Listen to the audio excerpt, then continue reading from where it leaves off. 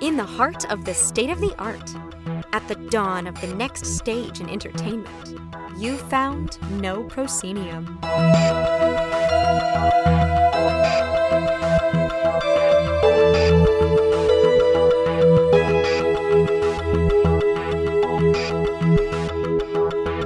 You have indeed found No Proscenium, the voice of everything immersive. I'm your host, Noah Nelson. This week on the show, Graham Wetterhahn of After Hours Theater Company joins us to talk all about the Los Angeles Immersive Invitational, which is coming up May 13th through 15th here in Los Angeles, bringing the LA immersive community together for a weekend of fun and brand new original works that will be created over the weekend.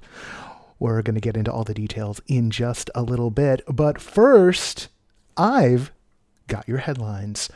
Researchers at Carnegie Mellon University's Future Interfaces group have created a way to simulate kissing in VR, amongst other things, using ultrasonic transducers. Say that 3 times fast. On a hacked consumer headset, the researchers are able to create the illusion of touch on the face, and even inside the mouth, which is a little weird when you stop to think about it. Obviously, we're pretty far out from this being readily available at your local Best Buy. Yeah, I shop at Best Buy. What? But the lab experiments are able to create complex sensations and open up a world of possibilities. Team Lab, the Japanese art collective known for the groundbreaking projection-mapped experiences at museums and galleries around the world, is suing the California-based Museum of Dream Space for copyright infringement. The suit, originally filed in 2019, has now been responded to by the MODS in new filings this week, with both parties requesting a summary judgment. A hearing is set for this June. At stake, just what can be copyrighted in an immersive art installation. That one comes to us via Ricky and Sarah of Pseudonym Productions. Thank you both. Thanks for dropping the news off with me this week. Finally, last one up, Tribeca Immersive has announced its programming lineup for this year with 21 projects across 3 unique categories of selections bound together in a, quote, thematically curated selection of experiences that address our relationship with nature, society, and with ourselves through digital art and cutting-edge technology, unquote. The festival is also introducing a new Voices Award for Immersive that will be awarded to a first or second time XR creator who, quote, brings new perspectives and artistic languages to immersive storytelling. The end quote. Gotta remember the end quote. The event will run June 10th through 19th in New York City, and at-home audiences will access to headsets that can run the Museum of Other Realities, so we're basically talking PCs here, will be able to experience projects there. And those are your headlines. Did I just say headlines? I don't know if I did. Anyway, whatever. Moving on. No Pro is brought to you by the generous support of our Patreon backers, who remain completely community funded and apparently unable to speak the English language. This week we had no new backers. Maybe because I'm constantly stumbling through this part. Patreon.com/NoProscenium is how you help us. Help me. I can't talk. I'm a podcaster who can't talk. But we are currently standing at 370 backers, and we're just about $171 away from our next major milestone. So if you can find it in your heart to help us keep going, please do. It's been a big week at the website. We had all of our Without Walls coverage. If you click one episode back in the feed, you're going to find the review crew talking about Without Walls. And by the review crew, I mean myself and Laura Hess. Poor Kevin gets to basically moderate us, talk about our time at the Without Walls festival.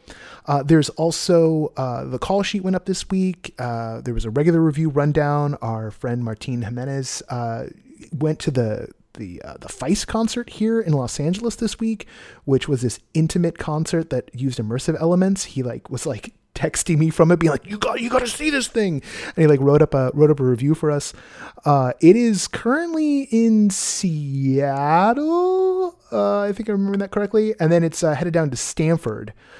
So it's called Multitudes, and it sounds really interesting. So maybe some of you will be able to catch that. The tickets aren't cheap, although they seem to have had some really cheap tickets on the day of in LA. So maybe check that out if you're in Seattle or in Stanford. And then Games for Change registration for the Games for Change Festival was announced this week. They've got some really great speakers coming through, and you can also find that on the website. That's your sort of full tour of our publishing cycle here. And now we're going to hop into this interview with Graham Wetterhahn, who I always enjoy talking with and who I'm actually texting with right now, even as I record this. I mean, not literally, but there's probably one waiting for me on my phone. Here we go.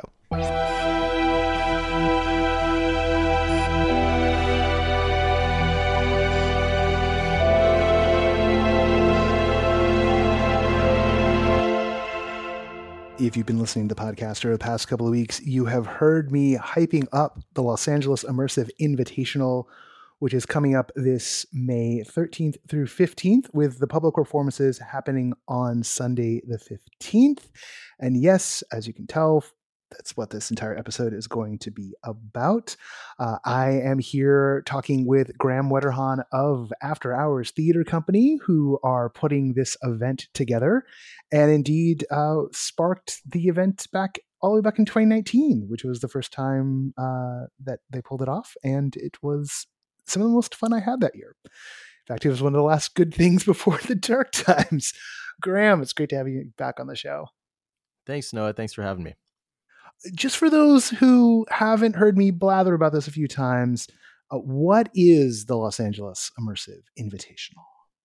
Sure. So the Invitational came out of, in 2019, we were doing a play that had a really successful extended run, but our actors, we had two lead actors, and they both booked TV and film gigs.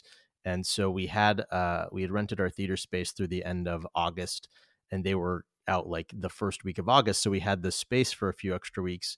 And instead of just sort of eating the time and money, we're like, hey, what can we do with this? And so I kind of just, I think with maybe like 3 or 4 weeks before the proposed event, was like, hey, what if we did just like a 48-hour immersive theater competition? We haven't gotten to do immersive theater in a while, and it would probably be a fun way to kind of get the community together.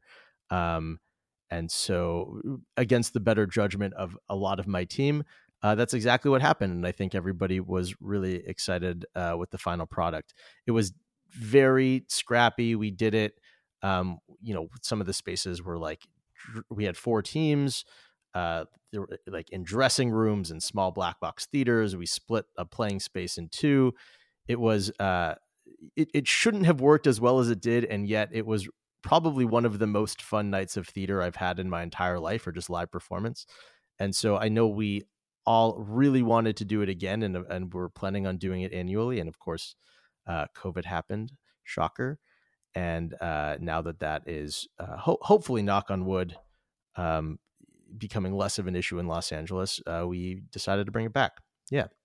So what is it though? So we talked about how it came together, right? Like the origin story there, but like for both the performers involved and I guess for the audiences to come through, what is it that they're doing? What is it they're getting? We say 40-hour film festival, and those of us done 48-hour film festivals know what that is, but a lot of people haven't done that kind of format. Oh, sure. Of course. So essentially what happens is we invite a group of teams or a group of existing immersive companies, individual immersive artists come Friday night. They get there at about 6 p.m. We tell them, hey, you have 48 hours to develop a 10 to 15 minute piece. We usually give them some batch of ingredients. I think last time it was, here's a specific prop you have to use. Here's a specific line you have to use. Here is the space you have to use. Go. And they can do anything they want as long as, and I think, it had to be 10 to 15 minutes, and it had to be for 4 to 6 people or something like that.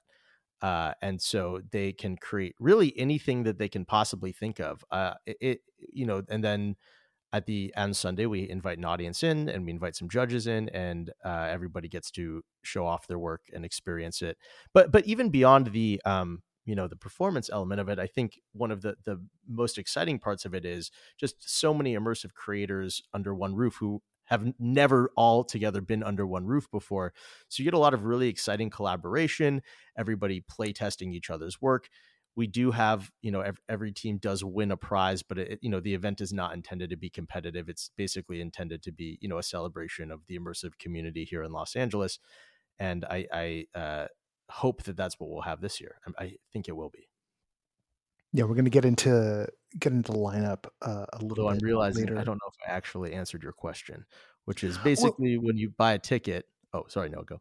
oh no, go for it. Because you answered like the part from the performer's point of view, but yeah, now the audience's point of view. What does the audience get out of it? Sure. So, from an audience perspective, if you were to buy we're going to have two types of performances: previews and the main showcase.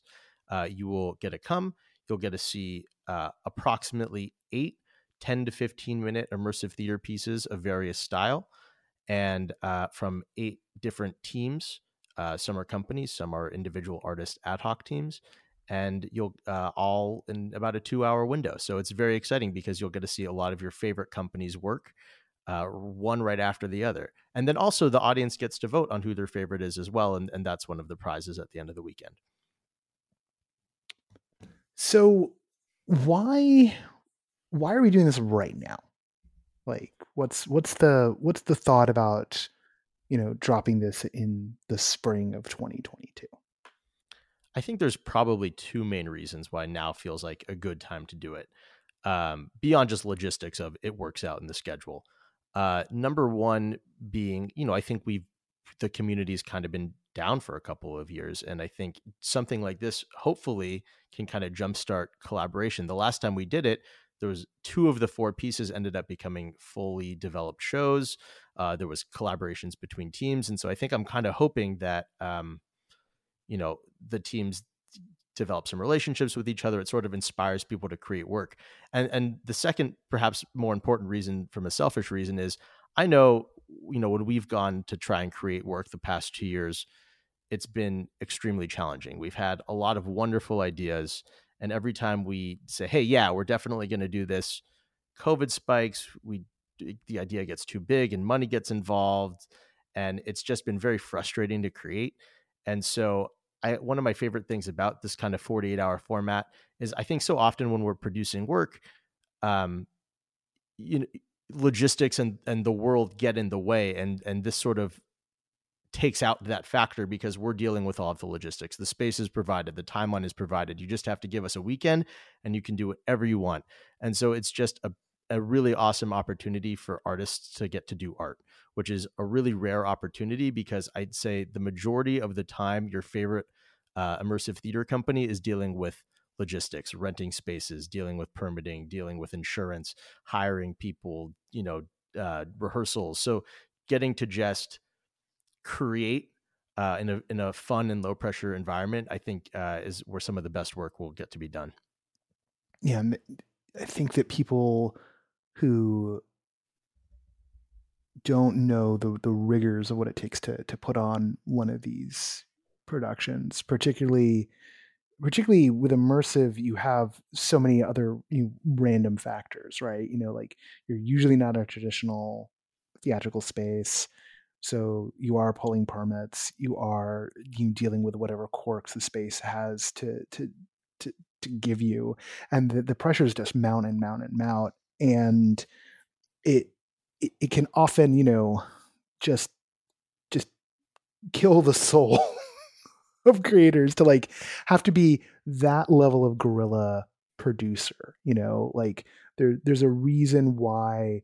I think one of the reasons why it immersive ones are being so cinematic so often is because it requires you to think like both a theater producer and a film producer almost at all times when you're making this stuff. And there's just something about that mode of production that starts to bring in a certain vibe. And I know that my experience of the 2019 event where I got to be one of the judges. And so like I was there at the kickoff part, and then I came back around for, kind of like the final couple hours where the performances was just getting to see these groups just make something out of nothing, like just the barest spark of an idea, and that you had these like incredibly potent little pieces, and indeed, we mentioned a couple of them going on. The sleepover Jansen Lalick's piece, that became a Zoom show, and was also, he was hoping to take it to the Hollywood Fringe at some point, but COVID. And then we kept on. I think both ourselves, and I think Landon Zackheim may have programmed into one of the festivals he programs. Corin Wicks had a piece called Casting, which won the 2019, and it was just brilliant.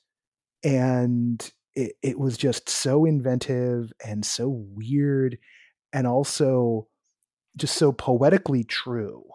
It was this absurdist casting session that ended with this like semi-participatory dance with these professional modern dancers, and just all of this stuff just happening, is kind of drawn down from Olympus and then here in front of us. And I don't want to put too much pressure on the people who are making say like, oh, you can see the most brilliant things you'll ever see, but it's like just hoping that we can set the conditions up so that lightning strikes twice. Where is this happening? Speaking of setting conditions, like what space were you playing? Sure. Yeah. This year we're doing it at the Shakespeare Center of Los Angeles, which is pretty close to downtown, probably about a half a mile to a mile away from the Amundsen and the Music Center. They have, I think, pretty robust street parking in an underground lot. So I think it'll be, pretty safe and comfortable. I know some people are always worried about that when they come down. And I think we are able to have alcohol. So we should have cocktail and beer and wine sales as well, which will be fun. Nice. Well, what is the sort of setup that the Shakespeare Center is? Like, can you talk about like the physical space itself? Yeah, I mean, the Shakespeare Center is a very large and very exciting space. In fact, some of the biggest challenges are going to be because of the size of the space. If the last festival took place in about maybe 2,000 square feet total, and I think that's even being a little generous, it was probably closer to 1,500. This festival is taking place over probably about 15,000 square feet. It is enormous. The main warehouse area is about 7,000 square feet. And you think, oh, great. Like that's awesome. You can fit all of the teams in there, except Soundbleed. It's just one giant empty warehouse. So how do you can't run too many shows in one giant empty room, because the audience will hear everybody else's show and then nobody has fun. So size is both a blessing and a challenge for sure. But there's a lot of really cool like basement spaces and dressing room spaces, and they have like a library space. So I think there's some really cool, there's different, very different types of spaces. So for a company that wants to do something kind of small and small and intimate, maybe an escape room type thing or a haunt type thing, or just something, very intimate, we have those kinds of options of spaces. And if somebody wants to do, a large sweeping piece over 4,000 square feet, they're going to have that opportunity too. Fantastic.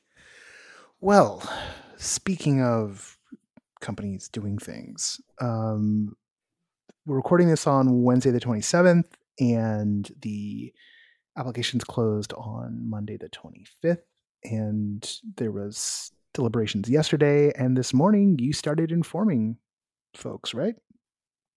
Yeah, that's right. We sent out the official invites this morning, and we were really, really excited and thankful for all of the teams that applied and participated. Is this where we're? Yeah, that's me setting you up. So who do we got? Who do we got? Who's now? Obviously, like some people, they've been informed, and like we haven't gotten, well, you could tell that part of it. I started to, but. Yeah. I will only announce people that have officially confirmed with me and given me permission to share on the podcast. So this is not a complete lineup. I think, one thing we're really excited about from last festival to this festival.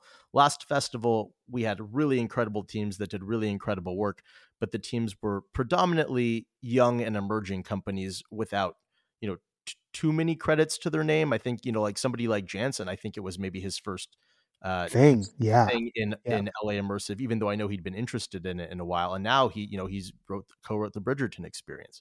So, that was very exciting. This time we have a mixture with some of the, I don't want to overhype it. Well, I mean, actually start there, because you just mentioned, if memory serves, someone who's going to be involved. Right? That's right. Yeah. So Jansen, who that was his first thing ever, they now have a company name. At the time, they were Team Ad Hoc, and now they are competing as Cricklewood Immersive. That's our first team. They're the only team from the original festival that will be competing as an actual participant. Corinne Wicks, we just found out as well, will be there, but she's going to be doing a sort of an exhibition piece in the lobby entrance area, which After Hours will be programming to create sort of a nice frame to the event.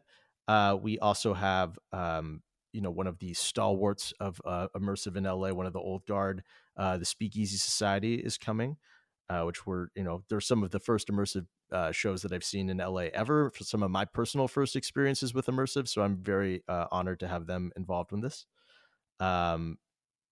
Natalie Jones from E3W has put together a team.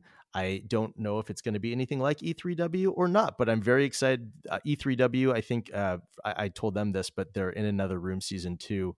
I think was potentially my favorite immersive piece I've ever seen in my entire life. That was the one in Culver City, if anybody saw that one. And to me today, that's still a benchmark immersive piece. So I'm very, very excited to have Natalie and her team involved with this.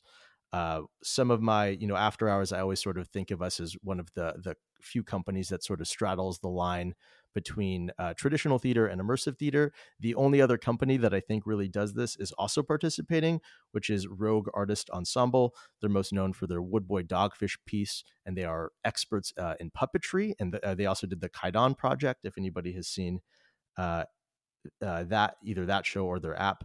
Really, really creative, really talented designers, and I'm really excited to see what they're going to bring to the table.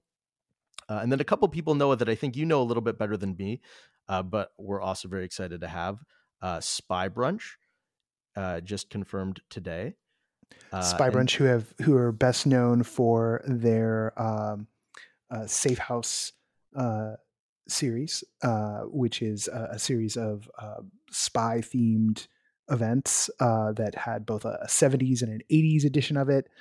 They've also did some big experiments on Gather during the pandemic, and have also made some incredibly great, really just tiny, intimate pieces. They did this one piece, and its name is escaping me at the moment, but it was this piece they did at the Hollywood Fringe a couple of years ago, which was just for one person at a time, and was about you and an android that you were sent off into space with.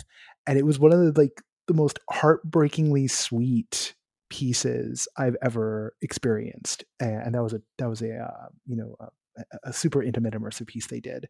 And so the Heart of Spy Brunch, there's a number of artists who work with them, but Nick Rummel Jones and Caitlin Schiller are two of the key creatives over there, and it's really exciting that they're also in the mix this time out.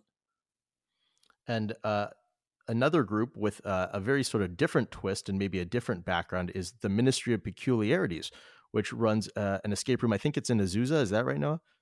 I think that's right. The notes are not in front of me at the moment, but yes, they're out east of Pasadena way. This was a piece that to my horror, I haven't gone to Peculiarities yet, but Peculiarities is one of those pieces that people, when we were looking for stuff for the next stage, and we were like, oh, what's new, what's interesting, and folks like Tommy Haunton and a few of other dear friends were like, you really need to check this out. This is absolutely incredible. And I'm basically jealous of everyone who's gone out. I'm just getting back into my not to my pre-pandemic ways, but I'm a lot more active than I was even just a few months ago. So like top of my list is getting out to ministerial peculiarities. And when I saw their application come in, I was like, oh my God, we've got to take them. Like we've got to get peculiarities in there. They had such a cool application too. I think their entire thing was written kind of in like an alliterative riddle. It was very exciting to read. Yeah. There's some mad genius action going out there, and that company has worked with folks from they're performers in the piece, and they work with folks from like the Speakeasy Society, and we've worked on Delusion, and we've worked on in JFI shows, and so they're this newer to the immersive scene of LA company, as it were. Although like it's a bit hard to say because in non-pandemic times, you know, we would have been they would have been around. They've been around for a minute, but because of the pandemic, it's all strange. So I'm really excited. I'm stumbling over myself to say I'm excited to like put them under the same roof as like some of the folks who've like been around for a minute, because I think it's going to be really fun for folks who are like, oh, the Speakeasy Society and like Rogue are doing, I'll go. And then they're like, they haven't done Ministry of Peculiarities, maybe they haven't done a Spy Brunch show, or people who've done a Spy Brunch show haven't done a Rogue show. Like all that sort of stuff is in the mix, and it's just giddy about it. And then, so I think those are the official companies that have confirmed. There are a few very exciting unconfirmed people, which hopefully by the time this podcast comes out, we'll have definitive answers. You've alluded to them already into this podcast, but I will not say anything more. And then in addition, we have a bunch of really exciting solo and duo artists who have a lot of experience, and we're either going to do some will get to work on their own teams, and some will kind of ask to form a super team and see what a brand new company that's never worked together can create. And I think that's also one of the things I'm most looking forward to, is what happens when we put this group of, you have all these established theater companies, and then you have a couple of artists who are just incredible solo artists, and what happens when you throw them in a pot together. And I'm excited to see what comes out. So how most of this is about, most of the time on this, the 48 hours is going to largely be the creators working together. But as we always say, you don't have an immersive piece until it meets the audience. So how is the audience going to get a chance to meet this work and check out what gets crafted over the weekend? So I think there's going to be, we've talked about having two different types of audience experiences. There's going to be earlier on Sunday, probably around noon to 2 or something of that sort. We're going to have a preview performance. The pieces should be play tested, so it's not like that's the first time the shows are going to have an audience. We're going to make sure they kind of play test throughout the weekend, but that will be the first outside audience. And so those pieces are still, technically, just like any preview, considered works in progress, probably more so in a situation like this than your typical preview. But you're also getting to see the work as it's being created, and it will also have a ticket price that's probably about half, or even maybe a little less than half of what the main showcase ticket price will be. And then in the evening, probably starting around 5 o'clock, we're going to be having the main showcase. And we're still kind of figuring out, we'll get into, I'm sure, some of the difficulties and complications of scheduling this, but I think we're going to have two different performances, probably one around 4 or 5, and then the other around 6:30 or 7. So the audiences can see every piece. And those will be completed pieces. And in that time, we'll have our special judges come in and judge the shows. And then after that, around 10 p.m., we're going to have a little award ceremony at the end of the weekend. But yes, you can buy a ticket to either option. And this is the part where probably normally I would might bring up the judges, but at this stage we've gotten clearance for them to be involved. We haven't necessarily gotten clearance to like say who it is. And indeed, some of them work for places where you have to get permission to talk about their involvement. So those of you who know. Those of you who don't, sorry. I apologize for that. But at least by the time that the event happens, it'll be clear who's involved. But that's more interesting to the artists who are participating than it is to the audience who are coming through. So you alluded to this a second ago. Did I just enunciate alluded properly? I don't think I did. Let me say that again. I won't even edit this. You alluded to this a minute ago, Sure. uh, and for transparency's sake, you and myself, KJ and Sarah, who are part of your team, were on like a 2-hour phone call last night that was supposed to be like I think a 30-minute like, let's take a look at like who we got and like what we want to do. And we spent an hour and a half trying to figure out ticketing model. So like, When that was only the time that we spent with you, KJ Nees and Sarah Beal. KJ and I spent probably somewhere in the ballpark of 6 to 8 hours going over different ticketing models. and I just blew it up. Like the second I arrived, I was like, I had already said like, oh, that sounds really good. And then we started poking at it. And it was like, wait a second. Wait, this isn't working. So yeah, it's all fun and games, literally. But like this part of it, the logistics part of it, let's talk about that. Let's take the masks off for a moment. Hype cycle over. Sure. What so let's talk about some of the things we explored. So what I mentioned festival model. Like what was one of the ideas that you guys were kicking around and trying to get working? We've kicked around quite a few ideas. I think so essentially there's 3 factors at play, and they're all diametrically opposed. And that is getting, the number of people that you can get through, having as high of an audience size as possible, as much of a throughput as possible, the cost of the ticket, keeping the ticket price as cheap as possible, and then the quality of the experience, right? Because, sure, we can put through 15 people through a show that's supposed to be for 4 people, and nobody's going to have fun with it. So how do we make a festival that is for specifically small audience pieces, and there's 8 of them, and it takes 2 hours to get through all of them, not counting all of the walking between the shows and resetting time. How do we possibly juggle all of those things? And it's a challenge. I think what we talked about sort of an open festival model where we just say, hey, everybody buys a ticket. Maybe and you're guaranteed to see 4 of the 8 things, or, maybe there's a VIP ticket where everybody gets to see all 8. We didn't like that idea very much. And also, we also realized that where the lobby is really big, and we're going to create some really fun, a really fun lobby experience. But you don't want 150 people sitting there waiting for a show to go in either. So I think what we settled on is, ironically, or what we're currently settled on, by the time tickets go on sale, maybe this will be different. What we currently settled on is actually, ironically, the exact model we used for the previous version of the festival. I guess if it ain't broke, don't fix it. We didn't know it wasn't broken, though. Is basically just 2-hour performances where everybody, will have a smaller audience, and everybody will get throughput through every show, and then we'll bring in a new audience and do it again.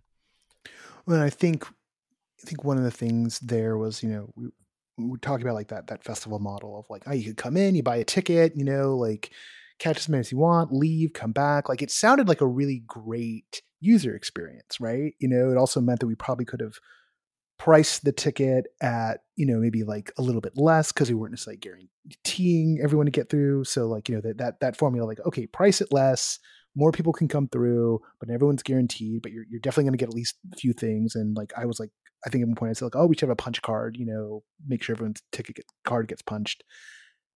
And then realized just like the lobby, we didn't have enough space for like all the people to just hang out. It's like, oh, what's going to happen if people just stick around? At a certain point you run out of space. People don't know when to come and show up.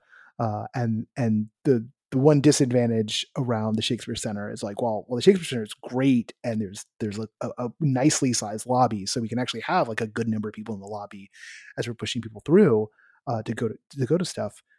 There aren't a bunch of cafes or anything else like directly around it, so there wouldn't be anywhere for someone to kind of go off and then come back to.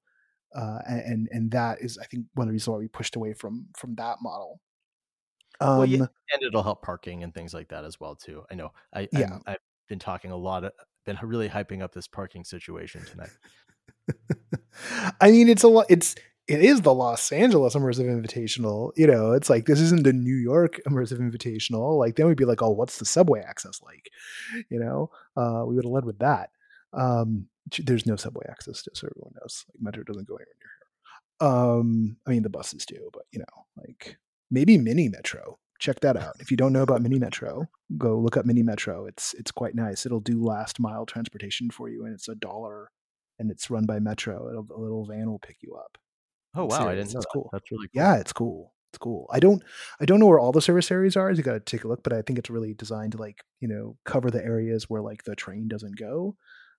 So I think there's some limits on it. Juliet Bennett Ryla's really into it, and like Adam Conover was just talking about it the other day. So check it out. Check it out, This Angelinos. episode of No Proscenium Podcast is not Brought to you sponsored. by Mini Metro. I wish. Take that transit money. We've talked about doing shows on. I'm sure a lot of people have talked about doing shows on the Metro system or on Amtrak or something like that. There's a lot yeah. to be found there.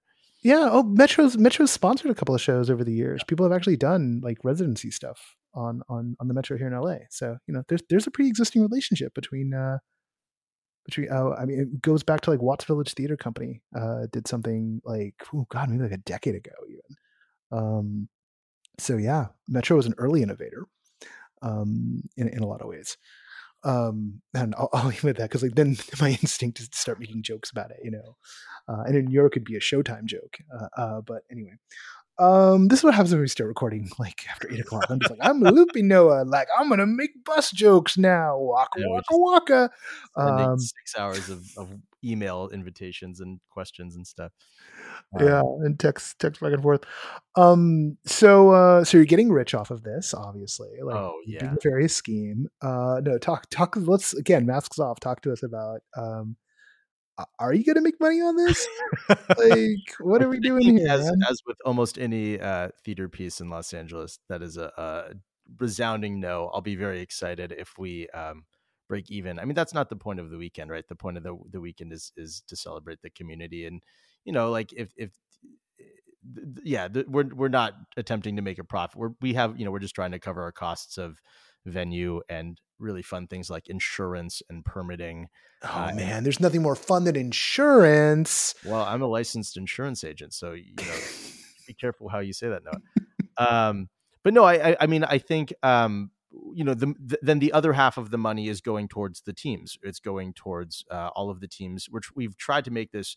One thing we really were conscious about in designing the festival or the Invitational is we're trying to make it as free as possible for artists to participate. So all of the teams are, and like, of course it's free to participate, but that doesn't mean there's not ancillary costs. Like if you had to buy props or costumes or buy food or whatever. So we have a couple of things happening. Number one, the Shakespeare Center has been very generous and is allowing us to use their props and costumes on site. We are providing every team with a little bit of a food stipend for the weekend. And then we are also providing an optional pool of actors if any company is struggling with casting, who are all volunteers. And then at the end of the weekend, every team is going to win. So I really wanted to be very conscious that this was not a competitive festival. I think once again, the point is about community and collaboration and building relationships that haven't been built yet. And so I really want to make sure that everybody did it great last time. So I'm not too worried this time, but I know people can get competitive when there's a prize on the line. So everybody wins a prize. There is a winner, so it's not like it's not like everybody wins exactly the same prize, but hopefully prizes are not the main motivating factor this weekend. All right. Well, when this drops, it'll just be a couple of weeks. And I think the plan right now is that audience tickets go up on this coming Monday is the plan. So a couple of details are going to hammered out over the weekend, and there'll be. I think we mentioned how many total it was going to be, like roughly around the current model, and as we alluded to, this has been a very liquid situation. The current model has about 48 to 50 preview tickets and about 90 to 100 main showcase tickets. So there's not a lot of tickets relative to the number of people participating. Yeah. So it's going to be a rarity. It's going to be quite the opportunity. And even possibly when we're after not too long for this recording, we might have the remaining participants to talk about. It's going to be a lot of fun. Even if everything doesn't quite work, it's going to be a lot of fun. I think for everybody involved, because it's something that is so rare to get this many creative forces under one roof, and I'm excited that we have this chance here to kind of get everything sparked back up here in LA.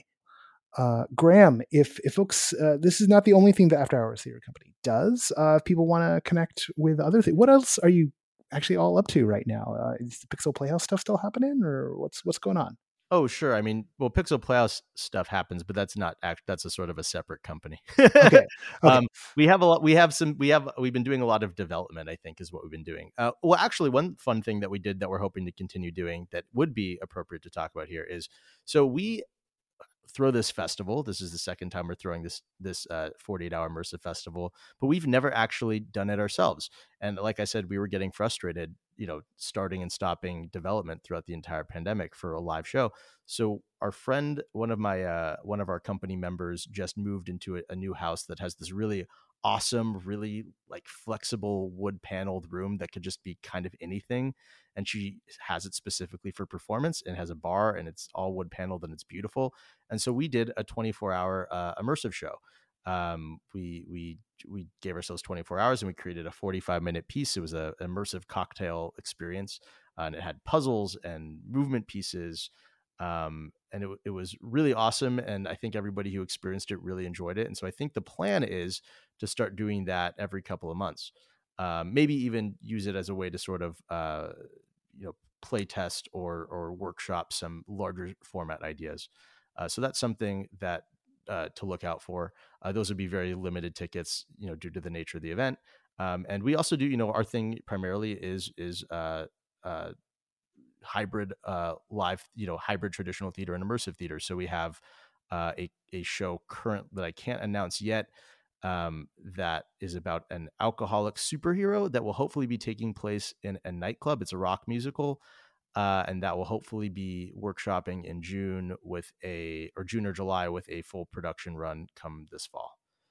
Yeah. All right.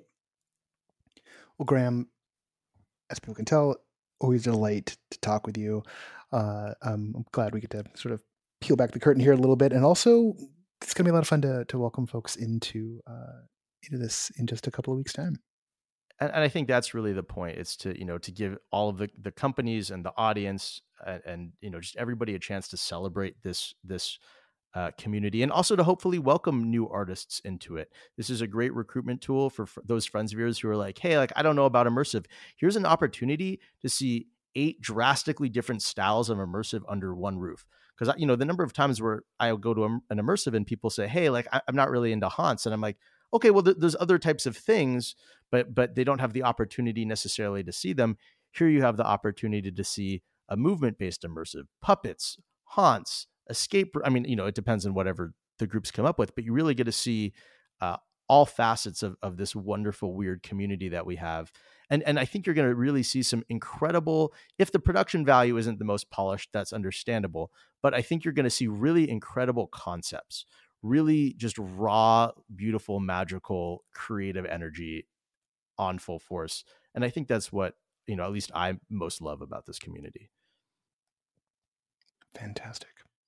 Graham, I can't wait to get to that weekend. So slowly but surely, yes. Quickly but surely.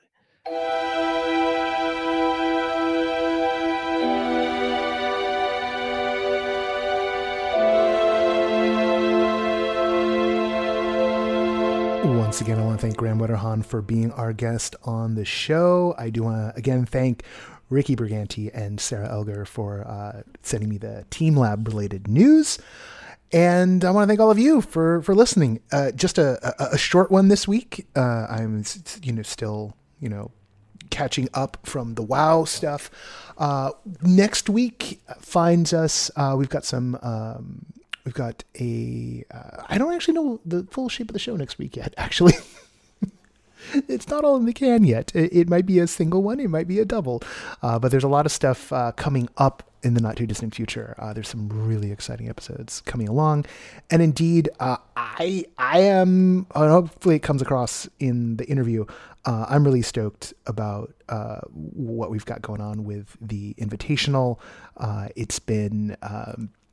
I've been sitting on some of the involvement of some folks for a while now, and I'm just stoked that we're going to get to put together all these teams under one roof, and it's just a real fun event. And yeah, like there's nothing I love more than connecting artists together and connecting audiences and artists and having them all play with each other. That's just it. If I could do nothing else for the rest of my life, it'd be that. So that's what I'm trying to do. I'm trying to set up. And indeed, the people who back us here at Patreon, patreon.com/NoProscenium, are sustaining backers like Ari Hurston, Chris Wollman, Eric Shamlin, Deborah Robinson, Elaine, Jay Bushman, Jerome Joseph Gentis, David Bassick, Lonnie Hanson, Mark Baltazar, Sidney Guillory, and Jan Budman. They help me pursue that dream. They help us pursue that dream. You can also... anyway, I'm not going to do a bunch of more pitch stuff. The team is here at NoPro. We're like doing some slight reconfiguration, mostly because you'll note Catherine didn't do the headlines this week. That's because Catherine has now graduated USC. She has her master's, and she has instantly been snapped up by a large company, which we are not allowed to name right now. Maybe at some point we will be able to tell you where she went. It also may mean, and we're trying to figure this out, Catherine may not be able to do a lot of work with us because of where she's going. It could be one of those situations. Could be that she's only allowed to do certain things. She can touch this side, but not that side. But I also expect her bandwidth to be eaten up. That said, Catherine does... Jesus, Catherine does a lot. I laugh because I'm terrified. If you interact with NoPro on Twitter, there's a good chance that you've been interacting with Catherine. If it's on Instagram, definitely Catherine. If it's on Facebook, it's me. If it's, she delivers our headlines. She does, managing editor is a real role. It means that the assignments for editor, for the review crew gets set by her. So we've been, doing a few things where, the senior team, the core of the review crew, that's Kevin and Laura and Patrick and Blake and Leah Davis, have all sort of, stepped up into a kind of not admin, but editorial role. They're editing each other's pieces. They're keeping an eye out on stuff. We've also opened up and brought some people in to volunteer. I'm onboarding folks. I'm going to onboard all those folks and get that working. And then we might do another round, but thank you to everyone who reached out. It was a really generous response, and now I got to figure out how to make this actually work and run it. I know what to do. It's just finding the time to breathe. But we're going to be trying some stuff in social. We've got some experiments. There's some things I've wanted to do forever, and it actually something Kevin suggested made me break out some old plans. So it's going to be different. You're still going to get everything you normally get. In some ways, by trying new things, we might strike onto something that works even better for all of us. There's also very much the reality that Twitter's going through a really weird phase right now. And while it remains my addiction when it comes to social media, might not be the center of our social plans anymore. Although we're going to try a really big experiment in the next couple of months. But our Discord is, I'm trying to habituate myself into using our Discord more often. I'm trying to get in the mode of hosting AMAs again. We did some of that stuff last month. It tapered off back in March. It tapered off a bit this month. Going to get back to it next month. There's just a matter of kind of, getting a rhythm on these things. The prep work takes time, and if I go off to WoW or I'm in Vegas next week, if we're not in a mode where there's inertia on something, i.e. if we haven't been doing something for about 4 or 5 weeks in a row, it's a little hard to keep the momentum going, which is one of the reasons why, bringing on some folks to volunteer, there may be a few folks, taking over some of those things. For instance, Blake and Patrick run the book club, and the book club's reading Night Circus this month. That's coming up, I believe, on the 17th. And I'm not really involved in that. Or we've got the Walkabout mini golf thing that we've been doing, and I'm playing that. But Mike Augie, stepped up and has volunteered to take over running that little social experiment, and people are really enjoying that. In fact, we're doing another round. And we're going to open up, it was supposed to be this week, but I'll make sure we do it next week. We're going to open up signups for the mid-May starting round. So if you have a Quest headset and want to come and play mini golf with the community, we're having a lot of fun. We're going to keep on iterating on that. And there will be office hours in the Discord pretty soon again, mostly because I need to stop taking requests for people who are like, oh, hey, can you meet with me? And I need to channel that into something where like, hey, you can find me here. Just because life is such that I need to stop saying yes to everyone who knocks on the door, and I need to say like, if you want to find me and talk to me for a bit, here's when I'm available. So that's what I'm doing for my own sanity, and that also means we will have office hours, probably going to be like Mondays. I'm thinking like Mondays 4 to 6 twice a month. It might be that one is just for Patreon backers and one is available to everybody in the Discord. So figuring that out, working things out. Okay. That's the behind the scenes section. I didn't just do that just because it's a very short show, but it is an opportunity. And maybe I need to talk to you as much as you enjoy listening to me. We've got a relationship after all. Okay, that's enough. I've done the sustaining backers. Let me thank everybody involved with this. The associate producer of the No Proscenium podcast. My God, what is up? I'll tell you what's up. What's up as I keep on being woken up by my neighbor. Associate producer is Parker Sella. The music for No Proscenium is by Chris Porter of the Speakeasy Society. Special thanks to Siobhan O'Loughlin for voicing our intro. Catherine Yu is still with us as the executive editor of No Pro for the moment. And this podcast is all my fault. I'm Noah Nelson. And until next time, I'll see you at the show.